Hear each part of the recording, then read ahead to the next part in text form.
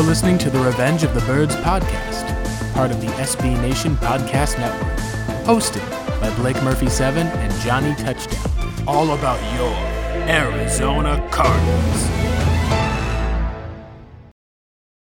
Welcome in. This is the Revenge of the Birds podcast. We're coming to you live today. It's going to be a Friday by the time that you listen to this. We'll have, as you can hear, a different / new kind of intro that we have for our intro music. A little bit different from the norm, but we figured with having a brand new season starting, might as well kind of make up and do a bit of a change there. My name is Blake Murphy on Twitter at BlakeMurphy7. You can find me there as well as on RevengeOfTheBirds.com because this is the Revenge of the Birds podcast. I'm joined as always by my co-host, the Venerable John Venerable. He's on Twitter as Johnny Touchdown. John, how are you holding up? We've got NFL football getting closer by the day, it seems. Yeah, it's exciting, Blake. It's great to visit with all of you. We're back on a weekly basis here on the RLTV podcast, if not more, with hopefully content on the rise as far as NFL goes. But I'm doing well, Blake. We're getting saddled in for training camp that is, teams and facilities are already open, but full-blown training camp hasn't started yet. But we've already started to see some news start to percolate here in the last week or so specific to regulations and what kind of structure we'll see. But I do think it will be different than it'll be different than in years prior where, this time last year we were thick into training camp battles and what will Kyler look like and, very, football heavy content. It doesn't quite feel like we're there yet. Everything, unfortunately, that comes out of the insiders, the Adam Schefters, the team insiders is more in the realm of how is everything going to be affected based on COVID-19. And as we're recording this, we're on the cusp of the 4 p.m. opt-out deadline, Blake, and I think that's probably a good way to start. Marcus Gilbert, the right tackle, who was assumed the starting right tackle by many, he's chosen to opt out of the season. And we had talked previously on the podcast about this, John. In fact, it was, you almost say it was kind of predicted because of a multitude of reasons. He was coming off of a major injury with the ACL tear in 2019. He was a large specimen at right tackle, probably 330 or so pounds at least. That ends up opting in a lot of players into a higher risk type of category, as well as the fact that he's a black player, which is, as we've seen as far as with COVID, not necessarily the fact that there's like specifically race issues. It's been much more of, as we've talked about, whether it's cultural living, other aspects, which will affect probably family members. Part of that, at least, is just the state and reality that we're seeing right now of this disease and how essentially it doesn't spare anyone, rich or poor, but for people who are a lot more either in a living situation or other communities, it definitely is something to be aware of because of not just protecting yourself, but other friends or family members who would be at higher risk. And the last fact, John, that was one that we thought was interesting too, is the fact that contracts will usually toll to next year. Gilbert was not a guaranteed lock to make the roster. He's expected as a starting right tackle, but if he was beaten out by Kelvin Beachum and considering the draft pick of Josh Jones with Justin Murray starting, I believe, all 16 games last season, he was only really guaranteed about $150,000 by opting out and taking the higher risk amount that he qualified for as a player. It's essentially a $350,000 is how that's worked out. I believe with how they said in the NFL, it's really opted out and taken against your contract for next year. Kind of think of it almost as you take out a loan from your contract tolls to next year. In that case, it seems like essentially he would have gotten a pay raise, you'd think, for the season if he's able to kind of take some more time off, heal, keep himself safe. There was some suspicions that Max Williams, the tight end, he and Marcus Gilbert were both placed on the non-football injury list as far as not showing up to practice. I had speculated, at least with another one of the Cardinals writers, Jess Root, that may have been almost a not needing to show up to practice so you don't have to, take on any fines or anything, kind of make your COVID decision And then maybe that was kind of an aspect that applied to Williams as well as Marcus Gilbert. Instead, it does not end up being the case. Williams ends up qualifying, comes off of the list, and the rest of the Cardinal staff see no other opt-outs. And John, I think that's the most encouraging thing you can see as a Cardinals fan, is that you didn't have any type of star players, or I guess you could even say important players, such as maybe a Chandler Jones, even a Kyler Murray, a Larry Fitzgerald, a DeAndre Hopkins. Not even a role player, such as a backup like a Hassan Reddick or a player who a special teams guy opted out. And in that sense, you'd say it's probably very good news for the Cardinals in that the only position that opted out was the one that they already had quite a bit of depth in. Yeah, and you remember when the Cardinals added Marcus Gilbert back to the team in the spring, it was kind of an afterthought, I think, based on, the maturation of Justin Murray, how he played down the stretch, and then all of the talk surrounding the first round, the group of tackles that were going to be available. It's interesting to see now that really they weren't going to go the route of offensive tackle. They liked Andrew Thomas, presumably as their offensive tackle number one. He, of course, went much higher than a lot of folks thought, but within the inner circles of the league, he was basically the number one tackle on most everyone's board. And I think Keim had very much keyed in on a defensive player, whether it be Isaiah Simmons, of course, Derek Brown, maybe one of the top two corners if they were available. Tackle was kind of an afterthought. They got DJ Humphries locked up at left tackle. They had Justin Murray, and then they brought in Marcus Gilbert. They said to compete, but we would have thought Blake, he would have been the first opportunity. He would have had the first opportunity to start and kind of see what happened in an ideal offseason. And then they added someone by the name of Josh Jones in the third round of the NFL draft, who had, by all accounts, a top 40 grade by most teams, University of Houston product that's going to be brought along slowly, but certainly has the ability to play either tackle position long term. So the Cardinals thought, okay, we're in pretty good shape. And then a couple weeks back, Blake, maybe roughly a month ago, they brought in a veteran left tackle by the name of Kelvin Beachum that we've covered extensively on this pod. You and I speculated at the time, what did that mean? Because he is a very capable tackle, really has the most, probably done the most of anybody, including Marcus Gilbert, in the entire offensive line room for the Cardinals, specific to their tackles. And he just came in and was opting to be a backup. That didn't really make sense to us. He played a lot of left tackle, so it's like, where does Humphries fit in? Is something going on with DJ Humphries? I didn't really ever assume it could be something on the right side. I thought because Beachum hasn't played right tackle since his rookie year in 2012, which coincidentally he was replacing an injured Marcus Gilbert on the Steelers, which is super ironic. I just assumed maybe Humphries was either opting out or he had been hurt. But no, everybody told me, it's for depth. It's for depth purposes. Well, if that's the case, the depth lasted about 3 weeks because it looks like Kelvin Beachum is going to have every opportunity to succeed as the starting right tackle for the Cardinals this fall. And as we're recording this, our buddy Jess Root just put out that Beacham's salary for 2020 is a little over $1 million. So might be exactly, according to Jess, exactly what Marcus Gilbert was supposed to make. So he, of course, slides in there. I mean, he'll compete with Justin Murray, but, I would give it the edge to the veteran there. And then you've got Josh Jones now that you can certainly take your time with, which is an ideal situation. So I think you and I were going to be interested to see Marcus Gilbert's development in the preseason in camp, had he been able to come back from that injury as quickly as he might have hoped. But you mentioned it, high risk, potentially compromised immune system. With everything going on, of course you played safe. According to his Twitter, he's got every intention of playing next year. We wish him well. I don't expect the Cardinals, you never say never. I don't expect the Cardinals to bring him back. Ideally, in a perfect world, they would love to have Josh Jones take over at right tackle long term. You've got some insurance now on the left side with Jones being able to play left tackle if DJ Humphries were to get injured.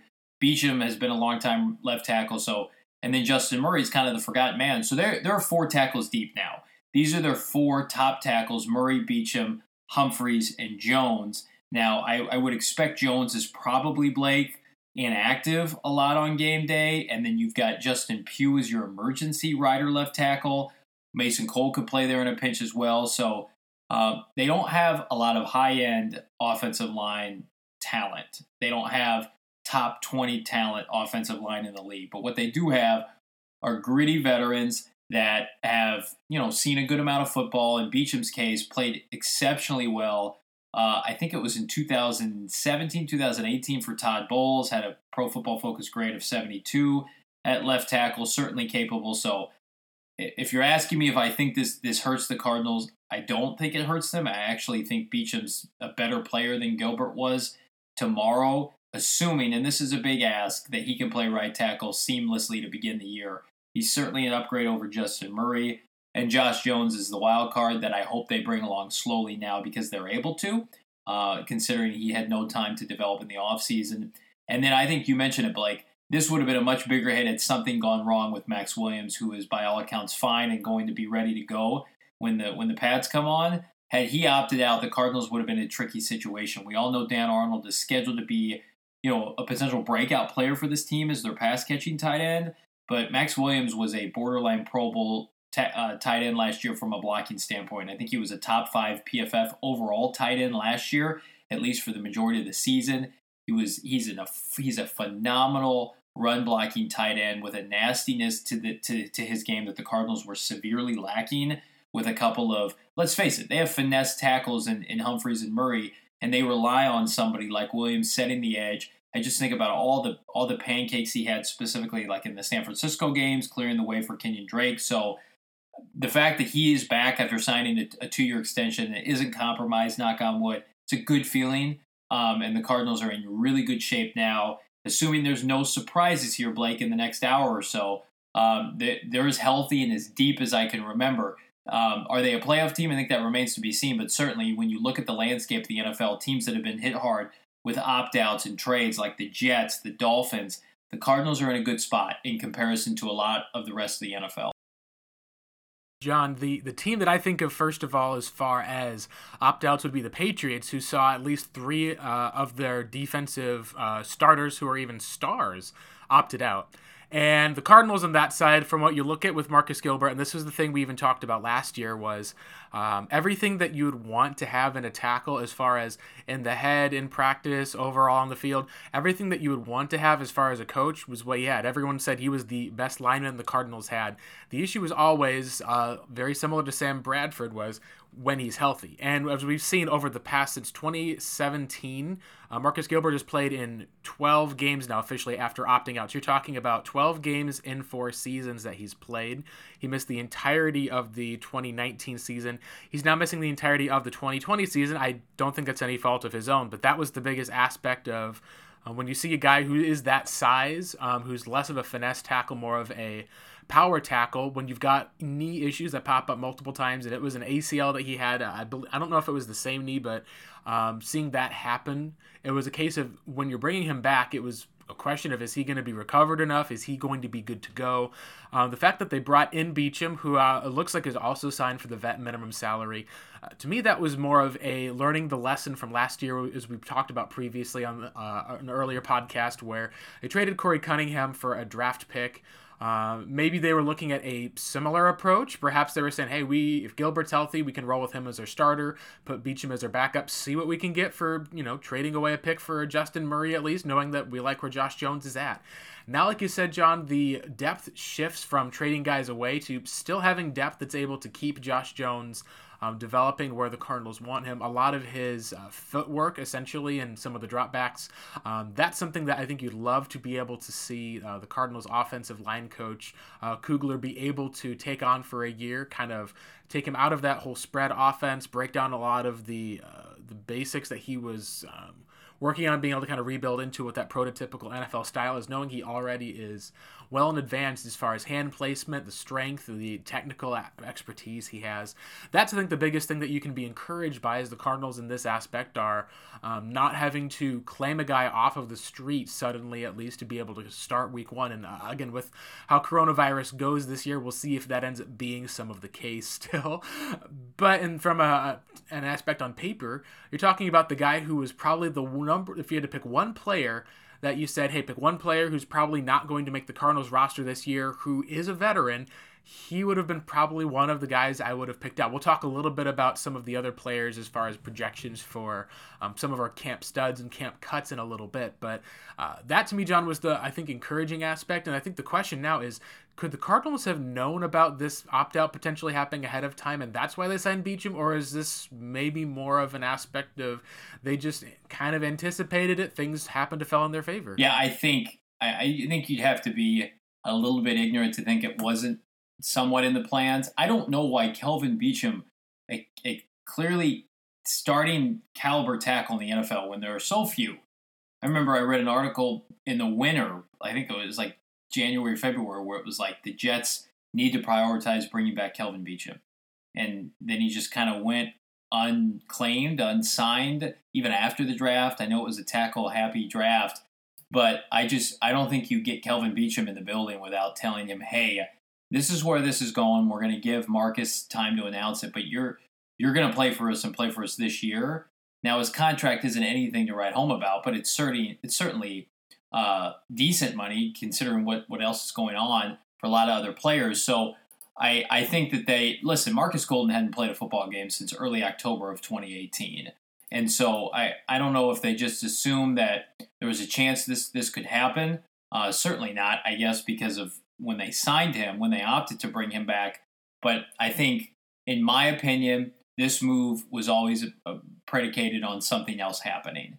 And I initially thought it had to do with the left side. Incorrect. Marcus Gilbert is choosing to opt out. And I think that Steve Keim has probably known that this was probably the writing on the wall for some time, or at least he was seriously considering it. And if that's the case, kudos for Steve Keim for being aggressive and getting this done, because we've seen multiple starting linemen decide to opt out, most notably Nate Soldier of the New York Giants, Marcus Cannon, New England Patriots. Kelvin Beachum would immediately help both of those franchises, and the Cardinals are the benefactor of that. And now they've got the deepest tackle room that they've had probably in the last decade or so, Blake. Yeah, the Cardinals are in also a spot if you look at some of the way that the players graded out from last year. Beachum and DJ Humphries were two of the better tackles in terms of pass rush win percentage, pass block win percentage. As far as being matched up against pass rushers one-on-one, no tight end help. When you rewatch a lot of the Cardinals games this year, you would notice that there were times that Max Williams, he didn't really line up on the left side very much. They kind of left Humphries to his own. If there was need for him to chip in or to stay in, they would put that on the right side to help the young player Justin Murray out. There was times at least where they would release Williams or would go to a 10 personnel look, and Murray would sometimes get beaten. Some of Kyler's plays you can even remember at least is where he would kind of escape out what they call the back door. He would kind of run out past where Murray was, at least for that one, with some of the instincts. I'll be curious at least this year, John, if the Cardinals are looking to see if they can try to effectively run a bit more of 10 personnel. The fact that the Cardinals were not able to do as much of that later in the year, the ability to adapt as we saw was great, but we also did see the preference of Kingsbury from up front. He wants to essentially be able to beat teams if they blitz with a quick passing game, and when teams only rush about 4 or 5 guys, to be able to have solid offensive line blocking, knowing, hey, you're going to release 4 guys plus a running back into the rest of the team. That means you're going to essentially be able to get one-on-one coverage, at least on one of the outside areas, because, when the way the NFL works, it's a matchups game. The safety who's in the middle of the field, if you're playing most teams when they'll play a lot of those single high safety looks, they'll have to pick one side or the other to help out, and as a quarterback, you just choose, watch who's covered, all right, throw to the other side. The fact that the Cardinals' protection was at least solid enough for Kyler in year one, it was a big improvement, but it wasn't like it was a elite pass blocking unit where you'd see a lot of those deep throws set up. You also saw, like we talked about a lot, the need for a huge alpha number 1 wide receiver who can separate, be able to beat guys, be able to get deep. They acquired that guy in DeAndre Hopkins. Do you think this is kind of a look that we're going to have? People did ask Cliff Kingsbury a lot this week in interviews about his 10 personnel, And it was interesting to hear him say, like, yeah, I still like the 10 personnel a lot. I'll always love it, quote. But he says that he isn't married to it. Do you think that this is going to be more of an offensive shift for the Cardinals, or is this more of just kind of trying to read in a little bit too much, and this is just more of a move that they have for the tackles? Because I honestly got to say, John, it's going to be interesting to see what their offense will look like this next year, if it will be more of what we saw in late 2019, or if it's going to be more of a completed, maybe more NFL realized version of what we saw early when Kyler was, shredding the Lions defense deep and throwing it on the Baltimore Ravens defense early in the season. Yeah, I think it'll be a combination, and I think a lot of it will be predicated on where they're at on the field, the personnel they have in. Clearly, they were a finesse team in the red zone last year and had really a big issue putting the ball in the end zone. They were one of the worst, if not the worst, red zone offenses in all football. They had no problem getting from 20 to 20 in terms of the hash mark. So I would think that with the beef up of the offensive line, I think Mason Cole will go a long way aiding this. I think that they'll continue to play a heavy personnel inside the red zone because now you've got that separations with Hopkins now that you can be one-on-one on the outside. They had nobody on the perimeter that really could, and I hate using this term because I don't want to disrespect Larry Fitzgerald, but he is 37 years old. They had nobody that could win one-on-one last year consistently enough. And a lot of that was on Kyler, learning the offense, making the right decisions. But as far as, just opening up when they receive the opening kickoff, what are they going to look like? I think that we'll see some combination of 3 receivers and 1 to 2 tight ends, but they're going to put an emphasis on the running game. They don't like using fullbacks, so Kenyon Drake is typically going to be the single back.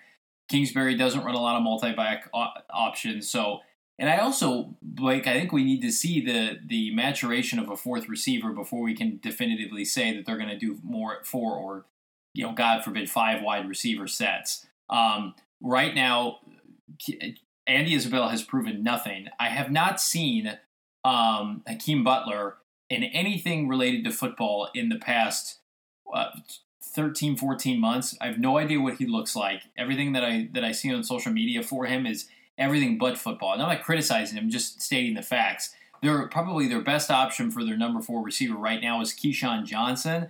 He was nice to start the year last year, but faded completely in the second half of 2019. So when you tell me we have a capable 4th receiver, I say, okay, then try it out more 4 wide and split out Kenyon Drake or do whatever you want to do. I think right now maybe the 4th receiver is somebody like Dan Arnold. So I think Kyler benefited from the shaky pass protection later in the season when they ran the ball. And I think that if the offensive line is still going to be underwhelming in that regard, you've got Justin Pugh, who's a year older. J.R. Sweezy's a nice veteran, but he's not, an all-pro guard. You're going to be breaking in a new right tackle, I would think. And Mason Cole's going to take his first, licks as a starter since his rookie year. I would think that they would want to stabilize it with as much of a balance in the running game as you can, and then maybe try to open it up a little bit more in the second half, or maybe the 3/4 of the way, for the remainder of the season. But I just think that they were so effective when they ran the football last year in switching up their personnel and getting away from just the. I feel like Kyler was let down too many times by his receiving core last year, and Kirk he was included in that as well. So you've got Larry a year older. Really, only Hopkins is the standout now. I like Kirk, but not everybody does, and Hopkins is going to need to learn the offense. So I think that you're breaking in a new center, you're breaking in probably a new right tackle. Hopkins doesn't know the offense. He hasn't played in it yet in an NFL game. Larry's 37, and, we're a little bit unsure about what we can see from Christian Kirk this year, although it's promising. Then you got a bunch of rookie wide receivers you took last year. We have no idea who's going to step up. So I think that they go probably not conservative, but I would say that it's more likely they're going to take the approach they took second half of last year to begin this season, lean on the running game, lean on Kyler Murray's playmaking ability. The RPOs worked really well, specifically against teams like San Francisco and Seattle, 2 in-division teams. And, oh, by the way, that's who they play to open up the season, San Francisco in the Bay Area. So I would say get Kenyon Drake going, and this offense looks completely different. When Kyler Murray didn't have a running game and it was all on him with below-average wide receivers, they couldn't score touchdowns. Agreed, John. We even talked about it early in the season, the fact that the Cardinals third receiving option, and at times it felt like their number one receiving option, was David Johnson through the first 8 games. We think of the touchdown in the Lions game. You think at least at the Bengals game, there was a couple of key touches that he was able to get with some receptions down the sideline. The Pittsburgh Steelers game, when the Cardinals started to make some of that comeback, it was interesting to see with how Kirk really only had the one big game against a leaky Bucks defense. He was obviously, as we found out after the season, limited. Had a kind of a bothersome, I believe it was hamstring throughout most of the season. But like you said, the Cardinals website had a story, and they quoted the Football Outsiders article, where when you talk about what the Cardinals' most successful options were last year, it was out of 11 personnel, and that makes a lot of sense when you're talking about being able to have Max Williams on the field with that ability to block in both the run game, being able to help in pass protection, whether it was play action, or even being able to kind of roll out and be able to kind of haul in some of the passes down the seam. Now, he's not nearly the athlete that Dan Arnold is in that aspect, and that's where we saw a bit more 12 personnel later in the season. I'll be very curious to see how that will work out. The Cardinals, by the end of the season, had pretty much gotten down pat their run the ball with Kenyon, being able to use Kyler sporadically for some of the runs, Max at tight end, and then the 3 wide receiver sets of Damiere Byrd as the speedy guy outside, had Fitzgerald in the slot, and Christian Kirk on the other side. When you are able to kind of slide in, it's almost easy to be able to see the fact that you're going to be able to pull in a guy like a DeAndre Hopkins now replacing that X receiver role. That may end up helping out Kirk a bit, and I think that we are going to see a lot of 11 personnel. The question, of course, will be who is going to be that next running back who steps up. Will it end up being the fact that will they start throwing the ball to a Kenyon Drake more or use Chase Edmonds?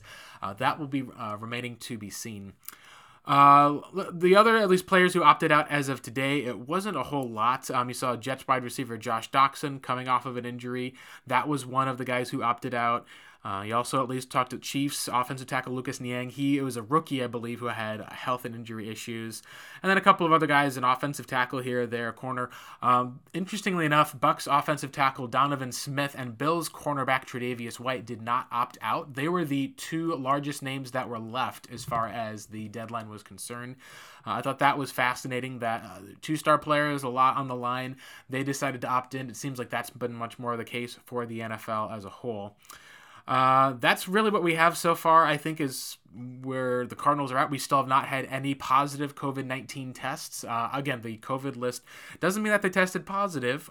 It does mean, however, that they came into contact with someone, had known exposure. Or it also means that there's a very good possibility that like we saw with star quarterback Matthew Stafford of the Detroit Lions, he had a false positive test. His wife had a large Instagram post that was really interesting about how he tested with 2 negatives in the oncoming days. They had people who were like avoiding her at the store, giving death glares, kind of abusing, because it was a national news. Everyone knows, who Matthew Stafford is, and because of the fact when you're a celebrity, a lot of people would see her at the stores, would know the news, and it was kind of stunning for them because they said that they felt like they were judged improperly because of it. And it'll be interesting to see, John, just how that will play out this year, because as we keep mentioning on this podcast, it doesn't seem like it's a if as far as for testing positive for COVID, but when, considering the fact that the NFL is not really going with a bubble approach. They're not even kind of trying to go with a mini bubble approach. They're much more trying to leave a lot of responsibility in testing and kind of having the players be the ones who are here and keeping their facilities in order as much as they can to avoid spread. And that comes in a day when 6 Miami Dolphins players were essentially placed on the COVID list, which will be something to watch and to monitor if there's more players, if we're starting to see another Miami situation, or if it's merely just the fact that there's a lot of tests that are going on in Florida, a lot of players who are testing positive right now, because it is a pretty rampant area. And can I just say with regard to the opt-outs, I'm not sure if you mentioned this individual, and I can't believe I missed this news. I saw it yesterday, and it came out on August 1st. C.J. Mosley, the Jets All-Pro linebacker or Pro Bowl All-Pro linebacker, opted out. That is insane to me. So the Cardinals were absolutely in on C.J. Mosley, pivoted to Jordan Hicks when the money got ridiculous. Hicks worked out, fabulously last year, was super under the radar. Mosley missed, I think, like half the season, was hurt. That Jets team is a disaster. Listen, if he wants to opt out for the better sake of his family, more power to him. I'm not here to judge his decision. I'm talking from a Jets standpoint. Like, that team, when you talk about trading Jamal Adams, they've lost Robbie Anderson now. I think they brought in Perryman from Tampa. they didn't do anything to help Sam Bradford in the first round of the draft in terms of adding a weapon. They took the big tackle from Louisville that neither one of us loved. I think the more and more I look at that team, I know this isn't a Jets podcast, but just as a Cardinal fan looking from afar, I think there's a good possibility Sam Darnold could be like the sacrificial lamb for that team, especially if they get a top pick. But Mosley, to me, that's as big as any other that I've seen so far. He's a better player right now than Hightower is, and he was supposed to lead that defense, and he's not playing this year. So Cardinals are absolutely going to benefit from that when they face the New York Jets. There's been no division that's been really hit harder with the opt-outs than the AFC East, and coincidentally, the Cardinals get to play the AFC East this year. So generally, we're like sitting here, and the Cardinals are late into training camp, and they've lost players due to injury or retirement or whatever. And knock on wood, I don't want to jinx it, Blake, but we're in a position now where it feels like they're really kind of playing with house money. They've got a really young, energetic roster. A lot of guys that are – think about all the guys that are looking to prove themselves this year. Patrick Peterson consistently tweeting out photos. It's the revenge season. He's 30 years old on a one-year contract. Budda Baker's playing for his big first contract extension. Hopkins is playing for a raise. Kyler Murray is playing for national respect. He's got a huge chip on his shoulder. There's like a ton of guys all over this roster. Chandler Jones is always super self-motivated. Devondre Campbell tweeted out the other day that he was super overlooked, and he's just going to prove himself this season. Jordan Hicks was disrespected by Madden with like a grade of like 72 in comparison to his stats. Bobby Wagner was like a 98. They had the same stats last year. I'm not saying they're the same caliber player, but the gap shouldn't be 27 points, 26 points, whatever it is. This team all over the place has guys that are ready to get after it this year. That's probably the best thing that I can hope for. And you mentioned it, Blake. The only thing that could derail it right now is if there's just an influx of positive tests throughout this roster. I think that, knock on wood, we feel like with the little information we have, most everybody would be okay if they got it, assuming they have no underlying health conditions, but we don't really know, and that's why you have to take all the precautions. But I mean, okay, in the sense that, they might get sick, but hopefully nothing long-term. So, like what we see in Miami, Arizona's been a hot spot for COVID-19. And so I think it just speaks to, after Michael Bidwell got sick and had that like legitimate scare where he was hospitalized, I'm not sure how close he came, but you hear about players like, I think it was, if you guys follow baseball, Freddie Freeman of the Atlanta Braves, I'm 32 years old, Freddie's 30. And he was praying to God that he told himself, I hope, please don't let me, it's not my time to go. Please don't let me go from this.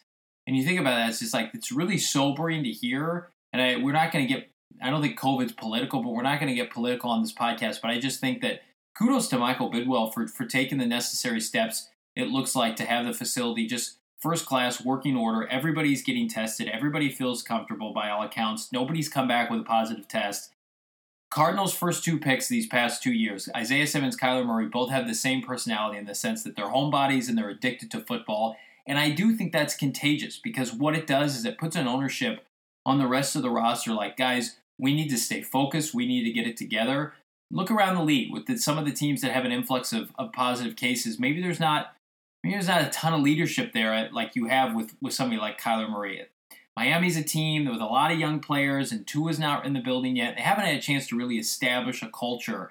I know that I really like their head coach, but I just, Detroit's kind of all over the place with their team, and it's just like the Cardinals for once seem like that team, Blake. Knock on wood. We could turn around tomorrow, they could have 10 positive cases, but to come out of this without one positive case, with everything going on in Arizona, I think speaks to Michael Bidwell's credit, Keim, and Kingsbury, and then certainly Kyler Murray. It wasn't too long ago, Kyler Murray was jet-setting the entire offense on his dime to Dallas to work out, and everybody came back healthy and happy. So we're in a special position to watch a young man mature and get better on and off the field and really take this franchise over. I mean, you see everything that we see from Kyler in the media, behind the scenes, with teammates. He's taking ownership of this franchise. This is not Kingsbury's franchise. It's going to be one day in the near future Michael Bidwell's franchise along with Kyler Murray. That's what I honestly feel like based on everything that I've seen from him. You can't not love what you see from Kyler Murray. Yeah, just looking at least at a lot of the aspects. I know one of the things I made a joke on, I think, was they were having a couple outdoor workouts, and outdoor workouts, everyone's distance, at least going through. It's pretty hot in Arizona. But it was funny because most of the players, at least, were choosing to go without a mask in the outdoors area, at least, which it's like, okay, well, as long as a lot of the other protocols are set, you kind of have to, you just see where it goes and hope that the other protocols stay in place. But Kyler was still wearing one for with the cameras and the other aspects. And it was funny because it made me think back to, this is a guy who puts his own self-preservation ahead of a lot of aspects, but never to the point of checking the ball down or not getting hit or not willing to take a hit. It's more of recognizing the fact of, hey, this isn't an aspect or avenue because I am scared. It's more of an aspect and avenue of, I understand that my team is counting on me, and I understand that at the size that I'm at, and Chandler Jones revealed the other day, and we could kind of see from videos that Kyler bulked up a bit this offseason. He's hoping that he'll be able to take on some of the rigors of the NFL. Now, every year you're going to hear stuff about certain player bulked up, certain player put on so many pounds, this player who's like 170 is clocking at 190. It's always part of the hype that goes in each year. I think what it does put an emphasis on, though, ultimately, John, is Kyler understood that, hey, it's not that he's going to be able to have to outrun guys for 80-yard touchdowns like he did in college to focus on speed. It is going to be an aspect of being able to focus on being able to shrug some guys off. I think one of the things I remember was seeing the difference from Russell Wilson's first year to his second year. You can see at least he was a lot more of a compact, filled out his build in a lot of ways. We get to see that with Murray. The aspect that you talked about as far as with Bidwell and leadership, I think, is one of the cases that we've seen, and it does reflect it, again, back on the GM Steve Keim in that aspect, and it also reflects on head coach Cliff Kingsbury, who is in an interesting spot, I think, as a coach, because he's got a lot of people who are looking at him still, ultimately, I think, as he's earned some respect for those who went back and watched the film. But you've also seen the aspect of a lot of people are still like, okay, he's won, 5 games last year, had a tie. Let's see if he can at least earn some of those wins, earn some of that respect. The fact that the draft, at least, where he had that house, and he revealed at least, which wasn't really a surprise to anyone, but he did talk that the photo was a bit staged, where he's like, yeah, the fireplace in the backyard is a bit much. Went on to joke a bit about how he would have probably added like a DJ or like, a pool swan or something like that, which I don't know if that was kind of a shot or a kind of a throw out to the infamous pool swan incident with Johnny Manziel, who Kingsbury coached once upon a time, feels like forever ago. It does at least seem like that there is going to be that aspect of, until guys are able to kind of just prove it by winning at the NFL, there is going to be a lot of that doubt. It doesn't matter how much they turn the offense around from where it was the year before. It doesn't mean how much kind of hype that the new Cardinals offense has going into this season. It does come down to essentially, John, being able to follow through with the discipline, do what you have to do, knowing that there's going to have to be enough players who can step up behind the Cardinals. And ultimately, a lot of stuff I think is going to fall on Kingsbury this year to see how the decisions that are made, the plays that are called. There's a lot of last year is kind of, I think, given as a learning curve for him to be able to adjust to.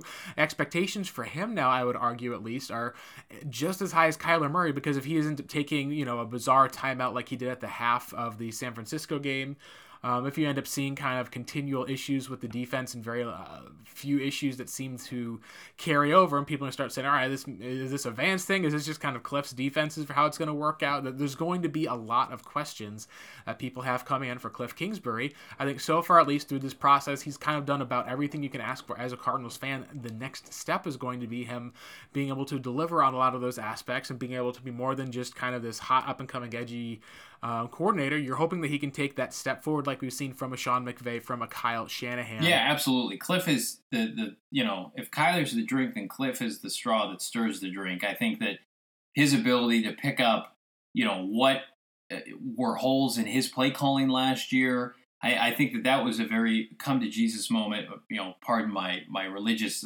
phrase there, but just being able to take ownership of his mistakes, where he can improve, where he can get better. I think that, really he made a decision, mid-season to say, hey, we need to lean on the run game. We're not doing a good enough job up front. We've got some liabilities in the receiving game and the pass protection. Let's adjust how we do things. But at the end of the day, it comes down to how he stacks up against the big boy head coaches in the NFL. I hate to use the term, honeymoon's over, because certainly the Cardinals are still very much in I don't want to say a rebuild, but they had the first overall pick in spring of 2019.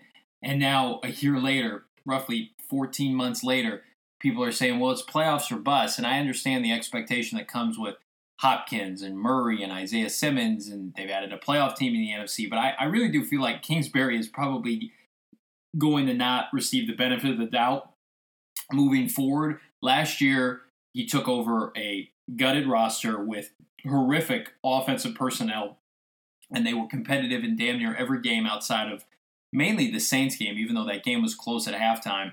I would commend Kingsbury for that, but at the same time, I do not think this season, especially Blake, when there are so many in the league, around the league, media, scouts, whomever, that feel like he did not put in his time, that he was gifted the position based on either his relationship with Kyler, the fact that he's a young, good-looking white male, that he's an offensive coach, he can't coach defense, he had a losing record at Texas Tech. Putting all that aside, I just think that there are a lot of people who continue to want to see him fail. We saw, Rex Ryan with pretty outlandish comments last offseason, and I think Cliff proved a lot of people wrong in the sense that, he could be a high-end offensive coordinator tomorrow. I think both of us feel that way, and both of us like his projection as a head coach long term. But I think it is fair to say, he's got some lofty expectations this year. And, you could be thinking to yourself, well, somebody like Kyle Shanahan was dreadful for 2 years, was picking in the top 10 for 2 straight years. And then finally, this past season, it all came together. Why doesn't Cliff get that same kind of leeway?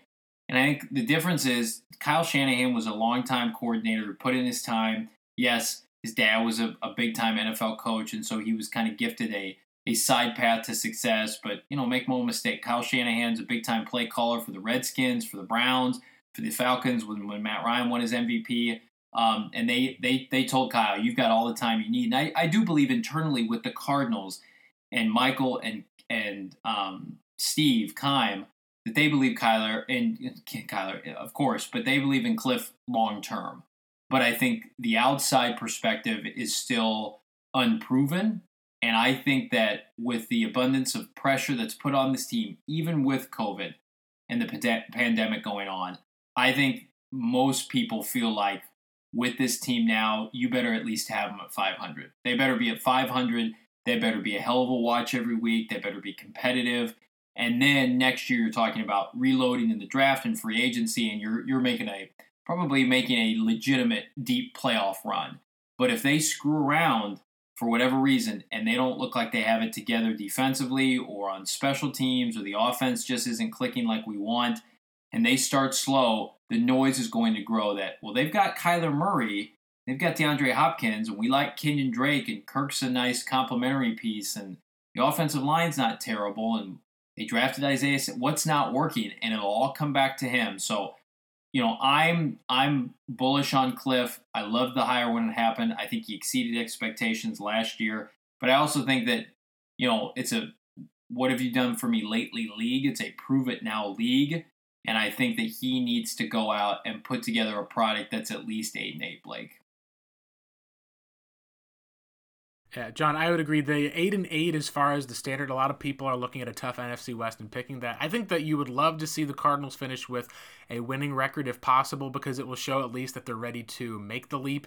You also show the fact that, as we saw in last year, the Cardinals struggled to close out and win in close games. If they got up early in the first half, the defense would let them down in the second half, or the defense would put their offense in a hole where we saw either Kyler have to pull off some heroics that they had, whether it was some late touchdowns to get the Cardinals close, or the Lions come back, essentially kind of need almost a seemingly miraculous comeback in that regard.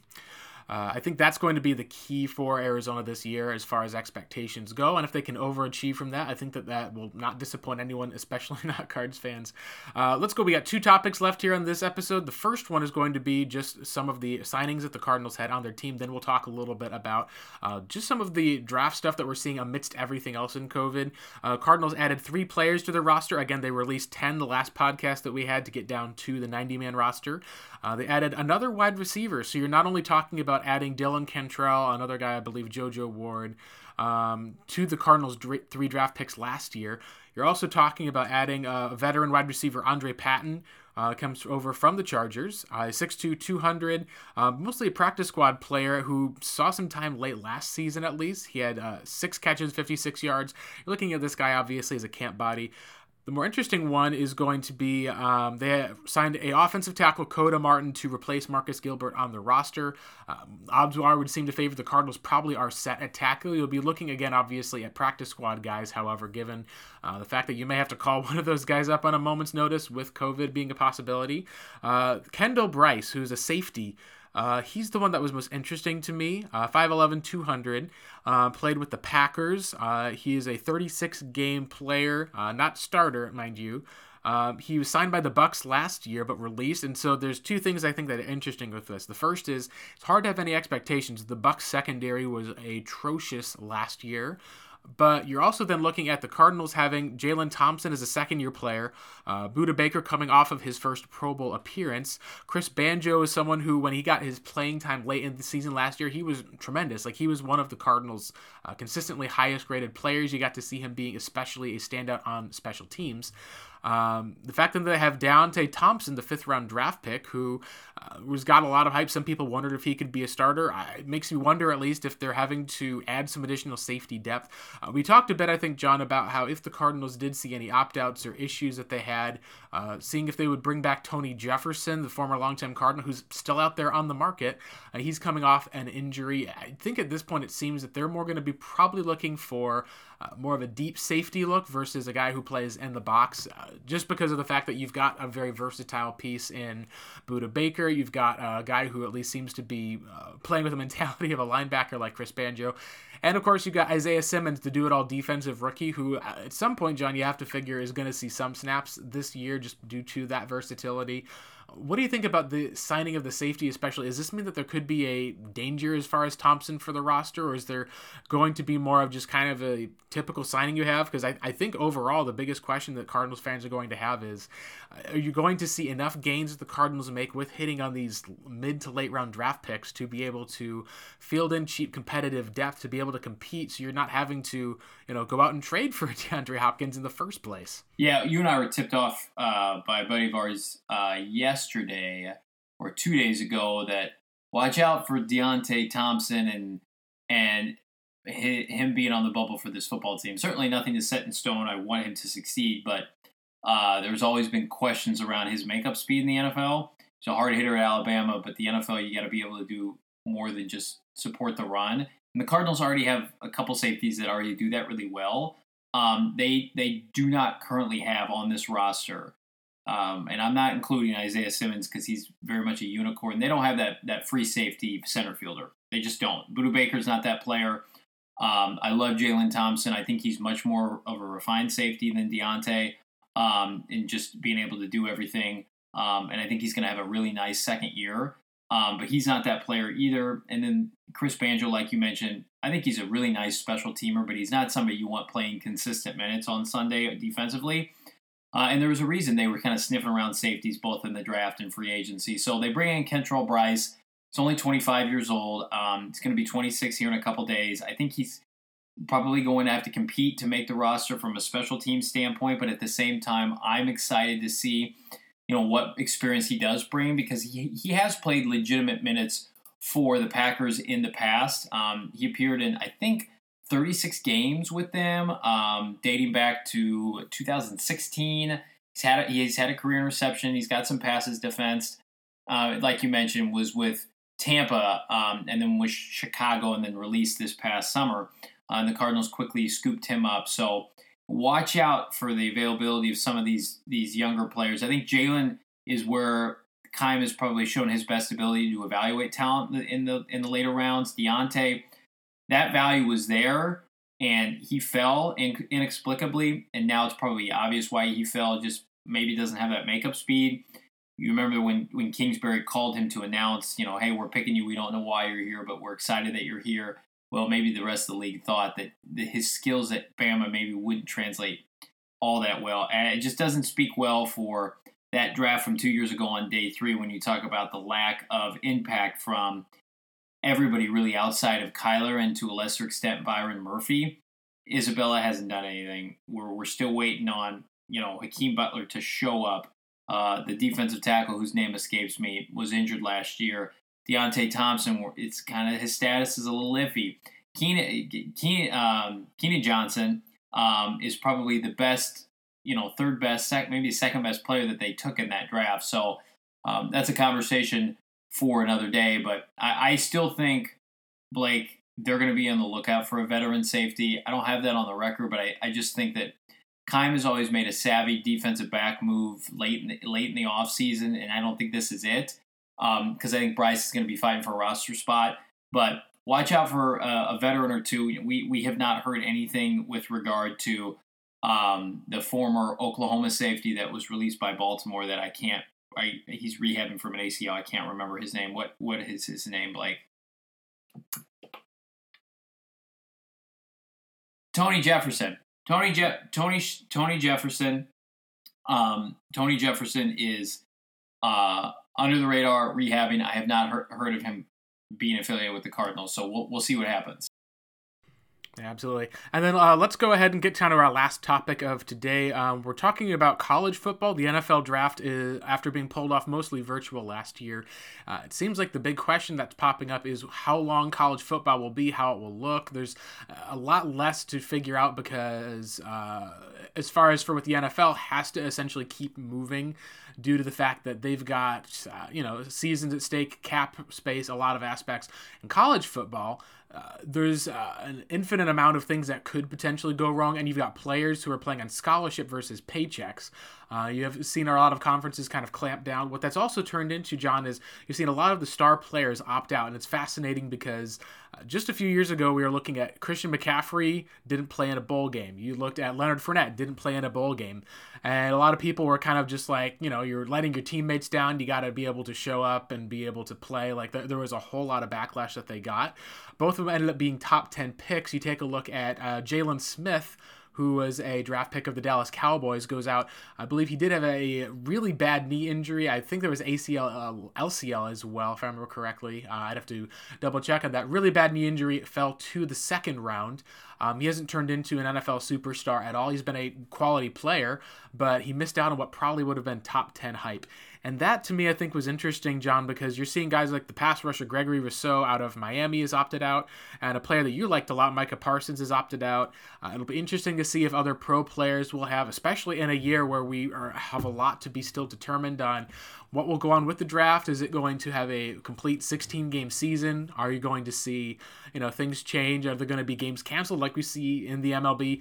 All this stuff is going to really end up having a big shakeup, and it's going to especially pan out interesting when it comes to with how players will go who opt out of college, have essentially 1 year of tape. What are some of the other things that you think either we could expect or could see from aspects? Is we've got some schools in college football have opted out entirely, and it's kind of just a whole lot of trying to figure out what's happening on a much, much wider scale than the National Football League. Yeah, it's going to be really interesting, Blake. I'm in the backyard here of the University of Oregon, and they've got maybe the best overall player outside of Trevor Lawrence in the draft coming out this year. Penei Sewell, I can never pronounce his name. The offensive tackle that is supposedly a transcendent talent. I've watched a decent amount of him, and he lives up to the billing, 6'6", 330, and he's super young, too. I think he was born in October of 2000, so he's just now going to turn 20 years old. He's been starting, I think, as a true freshman, and I wouldn't be surprised. Would it surprise anybody if he was like, I'm going to make a business decision and not play this year? Now, I haven't heard anything like that, but I think, Blake, we'll see. If the season starts and things aren't going well, I think we'll see more and more players say, hey, look, I gave it a try. I don't feel safe. I don't feel comfortable. This is not what I signed up for. Clearly, things are being watered down. And then at least they're able to say that and then opt out. Unlike the NFL with their guarantees, you aren't going to see that with college football. They're trying to find guarantees in terms of their scholarships promised if something were to happen, but there's no money on the line. And that's why I'm just so skeptical that we can have a traditional season or even a season in general. Listen, I'm not somebody who roots for cancellations or shutdowns. I think the NFL is going to happen this year. I think it's going to flourish. I'm excited to watch pro football. college football, when these guys aren't making any kind of money and you're going to ask them to risk their safety, I think that, and not everybody feels that way, but I think there's going to be enough players that are just going to say, you know what, I'm going to go and get ready to make my guaranteed money next, February at the combine. I'm going to show up. I'm going to dominate. I've got really good tape. 2019. I'm going to be able to have this in my back pocket. That this is not real football. This wasn't safe. And I'm not saying that everybody's going to do this, but I just think that there's going to be a likelihood that happens with a lot of players. We're already seeing basically the Pac-12 and the Big Ten have unionized to the point where they're telling the conferences, like, you better guarantee your scholarships or we're not playing. And who knows what the SEC does. Blake, you already mentioned there's a lot of the Ivy League football conference isn't playing this year. I know you word yet from the ACC. It will be interesting, though, with no conference games, how that affects if they do get to a playoff this year and are able to have a season. Probably means you're going to get a Pac-12 school, a Big Ten school, an ACC school, and an SEC school. I think you're going to get one from all four major conferences or a Big 12 school.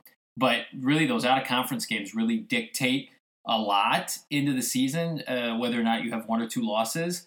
And now you're really going to have to judge it more with, like, the eye test. And I think that really hurts the SEC because they always, hang their hat on, well, we didn't win because Bama's a dynasty, but we did go undefeated and beat, USC or Oregon in our opener, kind of like Auburn did last year. So it'll be interesting to see what happens with that, assuming we have a season. If I had to bet right now, I would say that they try to play, but then things get dicey, man. We're asking grown adults who make guaranteed money in pro sports not to be tempted by, outsider, temptations, and they're having trouble, specifically in Major League Baseball, a little bit in the NBA. We're going to ask college students that aren't making any money, and I know scholarships, yes, you get money for, but they don't have guaranteed contracts to not be tempted to go out and party and do things with their friends and socialize. And, I just think that's asking a lot. And I'm not surprised why they're asking for guaranteed scholarships, assurance if they opt out that they're still going to be able to be welcome back at the university. But boy, it's the perfect storm of uncharted waters with these young men and women in other sports. And so I'm skeptical, but hopeful, Blake, I guess is the best way to put it. Yeah, it is a spot where I just want to make sure that everything obviously is safe for a lot of the players. And again, college football, you only see probably about 1% of the players who end up being at least high draft picks. You have only probably about another small percentage of that go on to have major NFL success. There is definitely a disparity that you at least see. The issue, of course, is making sure that the guys who do spend their time in college football and go on to either join the workforce, become coaches in their own right. There's a lot of those guys. There's a lot of I guess you could say at least insecurity and lack of safety, especially a safe feeling that people are having right now amidst everything going on with the pandemic. Being able to have a lot of the decision makers for college football being able to demonstrate smart and safe decisions, and I think that we've seen it can be done. We've seen it in the NBA. It took obviously some pretty extreme measures. We've at least seen players react positively in the NFL so far to the fact that we've seen players who've tested positive, but as far as opt-outs go, we've had less than 100. Most of the players who opted out were ones that you could at least tell were going to be at that spot. I think that hopefully the testing protocols that players are going through is given a higher comfort level. Again, most of the stuff is being put on personal responsibility. We saw how in the Marlins that did not work out. It's going to be difficult to know if that's going to be the case with, you got anywhere from some young 21, 22-year-old NFL players is a very different case from an 18 to 19-year-old college player. Again, we'll end up going to see. Again, we love at least being able to go through and see the draft. If there isn't college football this season, it's going to obviously have major ramifications. Hopefully, it won't mean as much for the Cardinals because the hope is that they will be moved out of the perpetual, top 15 NFL draft picks, fingers crossed, and be able to move much more into being a consistent competitor. Again, they've got a small amount of time that Kyler Murray will be on a rookie contract. You want to see him develop and blossom into the player that I believe Cliff, Keim, Bidwell, the others in the Cardinals organization believe that he can be. And that'll wrap it up here for us on the Revenge of the Birds podcast.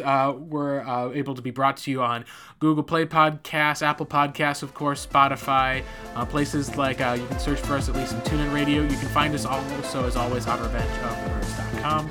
John, where can the listeners find you and your content? I am here, of course, on the ROTB podcast. Excited to bring you content this football season, one way or the other.